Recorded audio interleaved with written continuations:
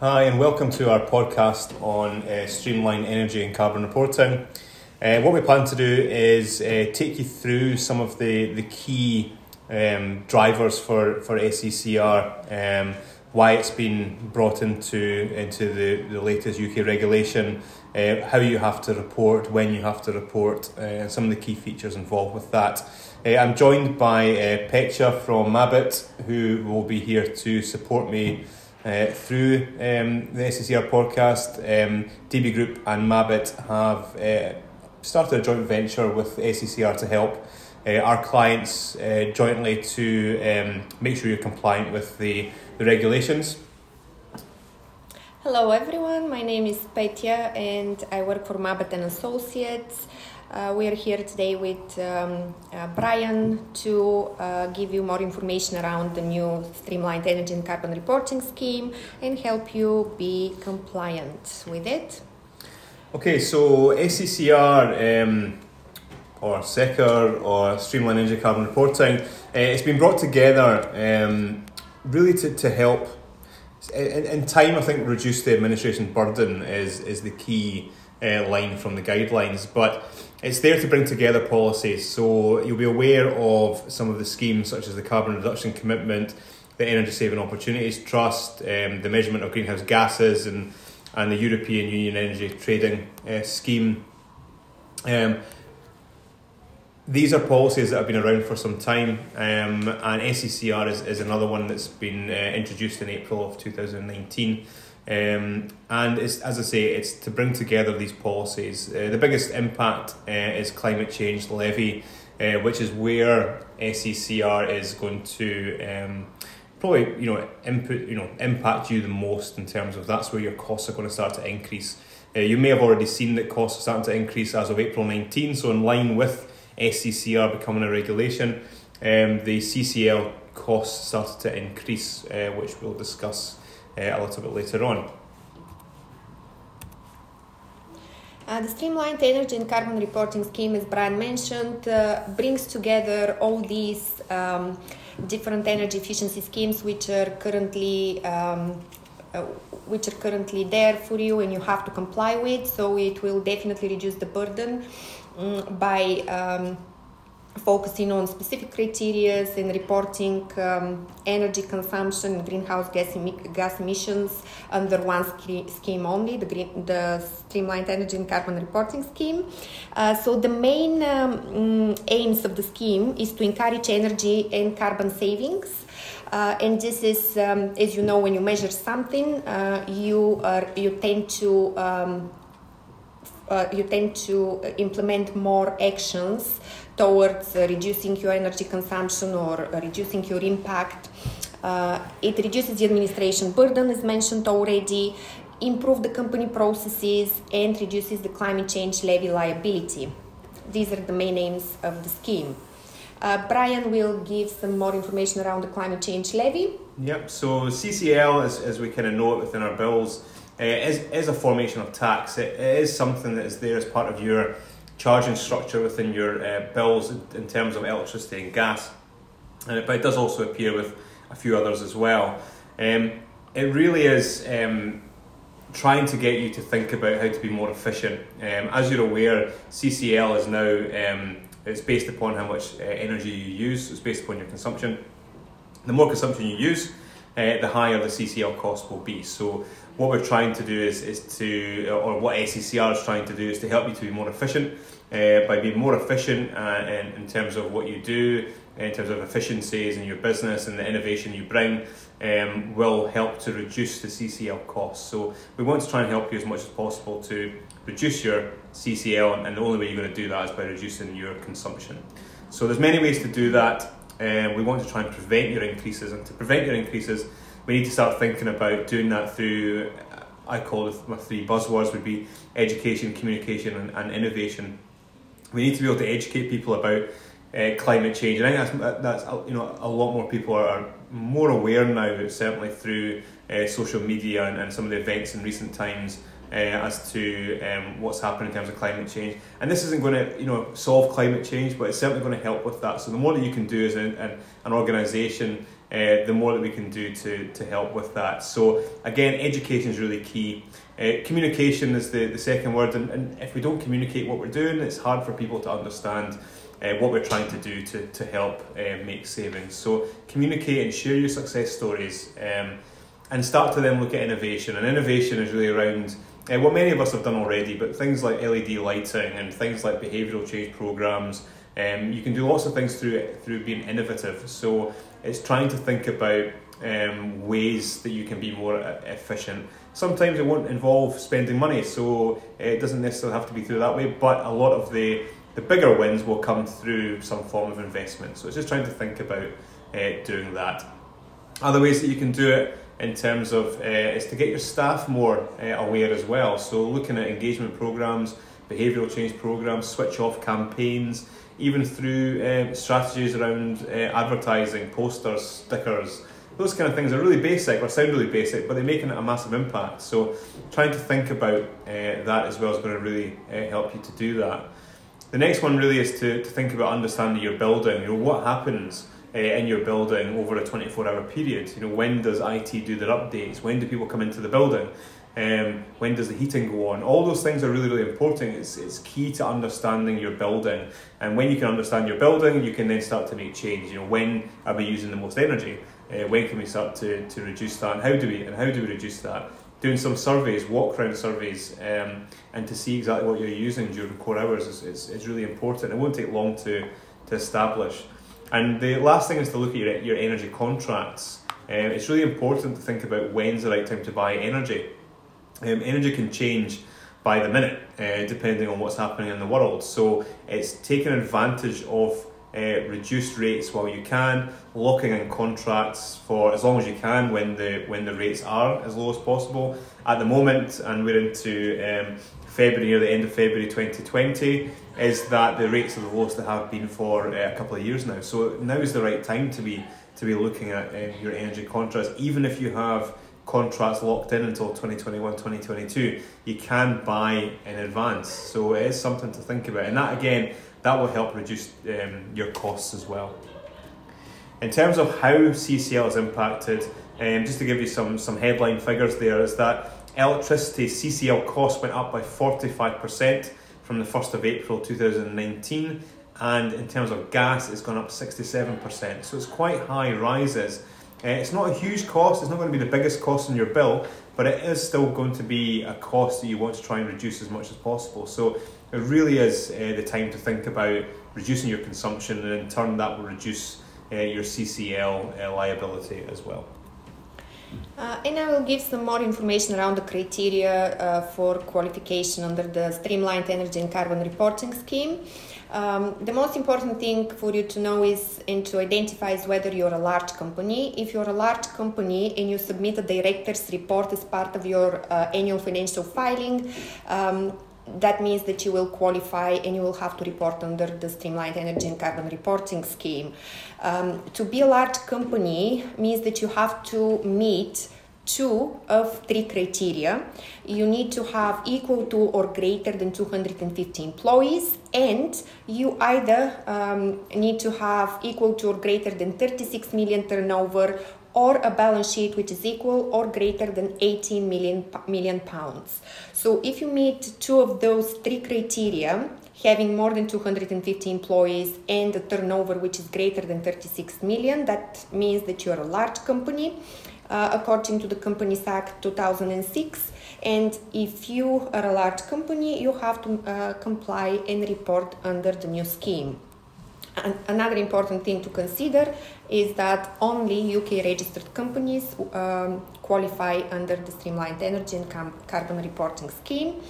Once you have identified whether you're a large company, whether you're a UK registered company, you need to consider what is your legal structure. And by this I mean you need to identify and speak to your legal department to understand whether you're a quoted company, an unquoted company, or a limited liability partnership. A quoted company, just to specify, is a company of any size whose equity share capital is officially listed on the main market of the London Stock Exchange, or in a European Economic Area state, or on the New York Stock Exchange. Unquoted company can be either registered or unregistered company. So irrespective of whether you're a registered or unregistered company, if you're an unquoted, large unquoted company, you will qualify under the scheme. And finally, large limited liability partnership. It's a formal structure that requires a written partnership agreement and usually comes with annual reporting requirements. So this is just a quick summary of what each one of those terms mean. But that's the second step for you. After identifying whether you're a large company, you need to ensure that you discuss with your legal department the type of legal structure you are, quoted, unquoted, or LLP.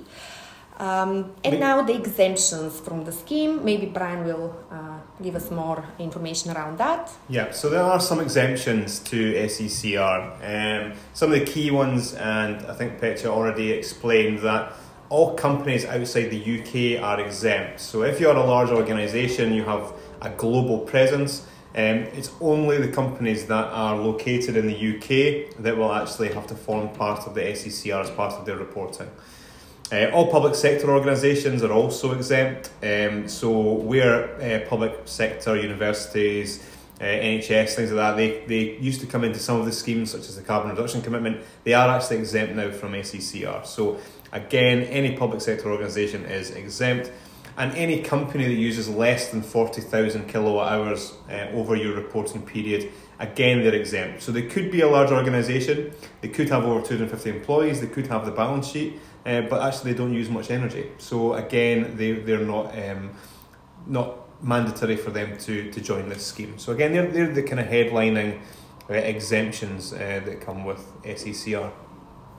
Probably the most important aspect of it, or one of the most important, so once you've identified that you meet the criteria, the next one is when is your reporting year. So it's all based around your tax year. So every organisation will have different tax years.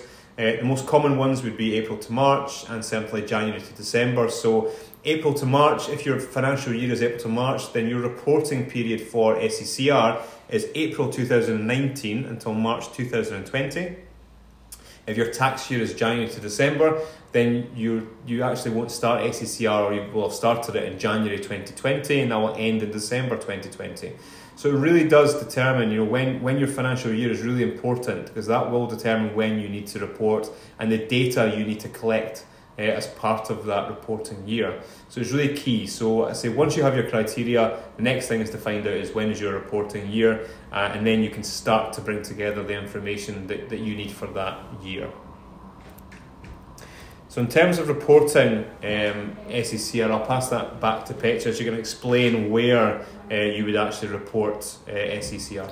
As Brian mentioned, it's the financial year that you have to be concerned about, and this is because the reporting of the Streamlined Energy and Carbon Reporting Scheme data will have to be submitted as part of your annual director's report and your annual financial filing. So if you are a large unquoted and quoted company, you will have to include this data within your director's report. If, for example, you're a charity organization, then this will have to be included in your combined directors and trustees report. And again, if you're a limited liability partnership, then you will have to prepare a separate carbon and energy report. So these are the main reports which the data for sector should be included in, depending on the type of legal structure you are. So in terms of the reporting itself, it's good to let you know exactly what you need to report. The standards or the guidance do lean you towards going beyond a basic return. So what we'll do is explain what the basic return is, and we'll explain what the going beyond the basic return will be in the coming kind of minutes. So in terms of the basic requirement, what you need to look at is 12 months consumption. So again, thinking about when your financial year is. So if it starts in April, to March, then your 12 months will be from April 19 till March 20. And what we're looking for a basic return is your electricity consumption, your gas consumption, and transport fuel during that period. So it's really important to have that data. That is a basic return, and they fall under what's called Scope 1 and Scope 2 emissions. Again, Petra will explain a little bit more about what's covered in that as well in just a second. But it's really just to think about, do you have that information readily available? So that's going to be key. That's your first thing that you'll think about. Do we have that? Looking into scope, going beyond the basic requirements, it will require a bit more information. That might not be as readily available as your gas and electricity. And again, we'll come on to that in a second. What's really important is that when you understand what your financial year is, what your reporting year is to think about the energy efficiency actions you've taken within that period. So what have you done to be more efficient? And again, it doesn't have to be around things that you've spent money on, so investment in lighting, investment in boilers and things like that. It can be simple things like behavioural change and strategies around communication and awareness, that kind of side of things. It's all really key. What have you done in the community? All that kind of stuff is really key to outlining what you've done as a business. It's a great way to be able to get that support from your financial team and see what you've done as a business. So again, think about that. Think about what you've done in terms of efficiencies and how you record that at the present moment, because there's ways that you have to record your information and validate it, which again we'll go through. In terms of the different scopes, there are 3 scopes: Scope 1, Scope 2, and Scope 3. These are pretty much 3 groups of emissions, if I can call it this way. So the greenhouse gas emissions can be divided into 3 groups depending on their sources. So as a minimum requirement, Brian said, you will have to report on your energy consumption and transport fuels, but also you will have to calculate the associated greenhouse gas emissions. So in these emissions, as I mentioned, fall into 3 scopes, 1, 2, and 3. The first scope includes any emissions which are associated with energy, fuel, and gas combustion within equipment which is owned or controlled by your company. It will also include any emissions associated with the combustion of transport fuel, which again is purchased for your own vehicles that you own and control, and any emissions associated with any type of chemical or physical production or processes which take place on your site. Scope 2 emissions are indirect emissions. So if Scope 1 emissions are direct emissions and they all originate from equipment and which are under your own control and ownership, Scope 2 emissions are indirect and they're associated with the consumption of purchased electricity and the consumption of purchased heat, steam, and cooling. Scope 3 emissions, again, are other additional indirect emissions which go beyond the minimum of Scope 1 and 2, and they include any emissions associated with waste, water consumption, or business travel by means not owned or controlled by your organization. But in any way you have impact on these emissions one way or another. Just a quick example, if, for example, you generate waste on your site, you're the producer of this waste, and this waste is then transported to a waste management site. So there are emissions associated with each part of this chain of value chain, from the actual production through the transportation and through the actual processing of this waste, and you have responsibility for these emissions as well as the producer of the waste. So these are the 3 scopes of greenhouse gas emissions. As we have explained so far, pretty much the whole process of determining the boundaries of your organization, the structure, your legal structure. Once you have determined what type of company you are, whether you're unquoted or quoted company, and you have determined the period you should collect data for, this is when your financial year is, then you have to think about what kind of data you will have to collect in terms of the energy that you consume and the transport fuel that you use. Then you have to calculate this data, the total energy consumption and the associated greenhouse gas emissions, and then you will have to report all this information, including the methodology that you have used to calculate your energy consumption and emissions. There is no specific format for the reporting, so the report can look in many different ways, can take different formats. The important thing is that you meet all the requirements of the scheme and you include all relevant information. In terms of what platforms you can use, Brian can give some more details around it. Okay, so we talked on previously about looking at how to measure what you've been doing. So we've chatted about being able to identify when and at certain times of the year have you introduced some energy efficiency products.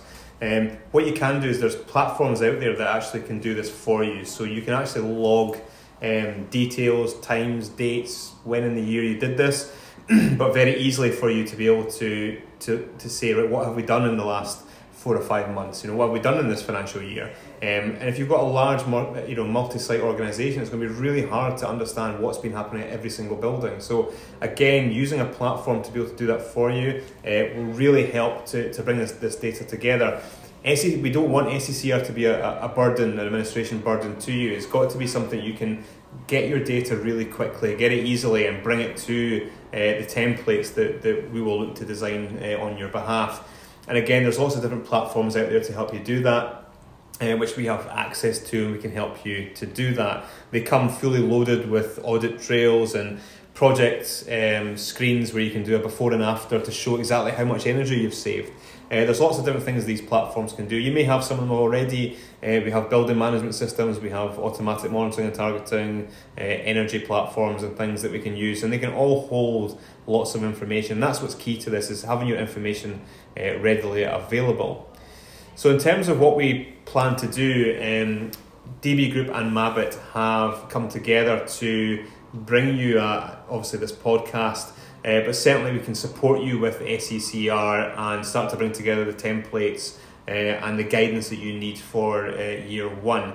SCCR is an annual response, so again, you're going to have to think about this every year, and you're going to have to think about bringing this data together. So what we plan to do is to educate you through year one and make sure that you have the correct templates, the correct knowledge yourselves to be able to, you can report on this, potentially 80% of it can be done by yourselves rather than us doing the whole thing. However, we will be here to support you if you want full resource time from ourselves or limited. So it's really entirely up to yourself. Petja can explain a little bit about some of the processes that we're going to follow and some of the templates that will be provided. Yeah. So as Brian said, the support can be tailored to your needs. So you can simply receive we offer this remote support where we offer verification and guidance throughout the process from collection of the data through its calculation and the final reporting stage. So pretty much the main phases of that type of support, the remote support, which is more like verification type of support, is to review the completeness of the evidence provided by yourself to describe your organizational structure. We can advise you on the energy, transport, fuel use, and intensity factor data requirements.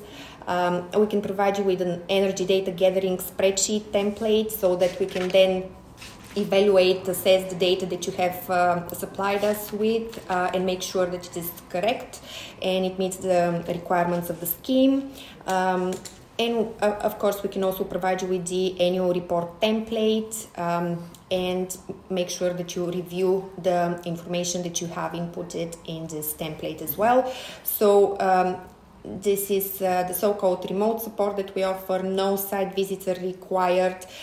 It's simply you providing the data and us verifying this data, including the provision of the necessary templates for that purpose.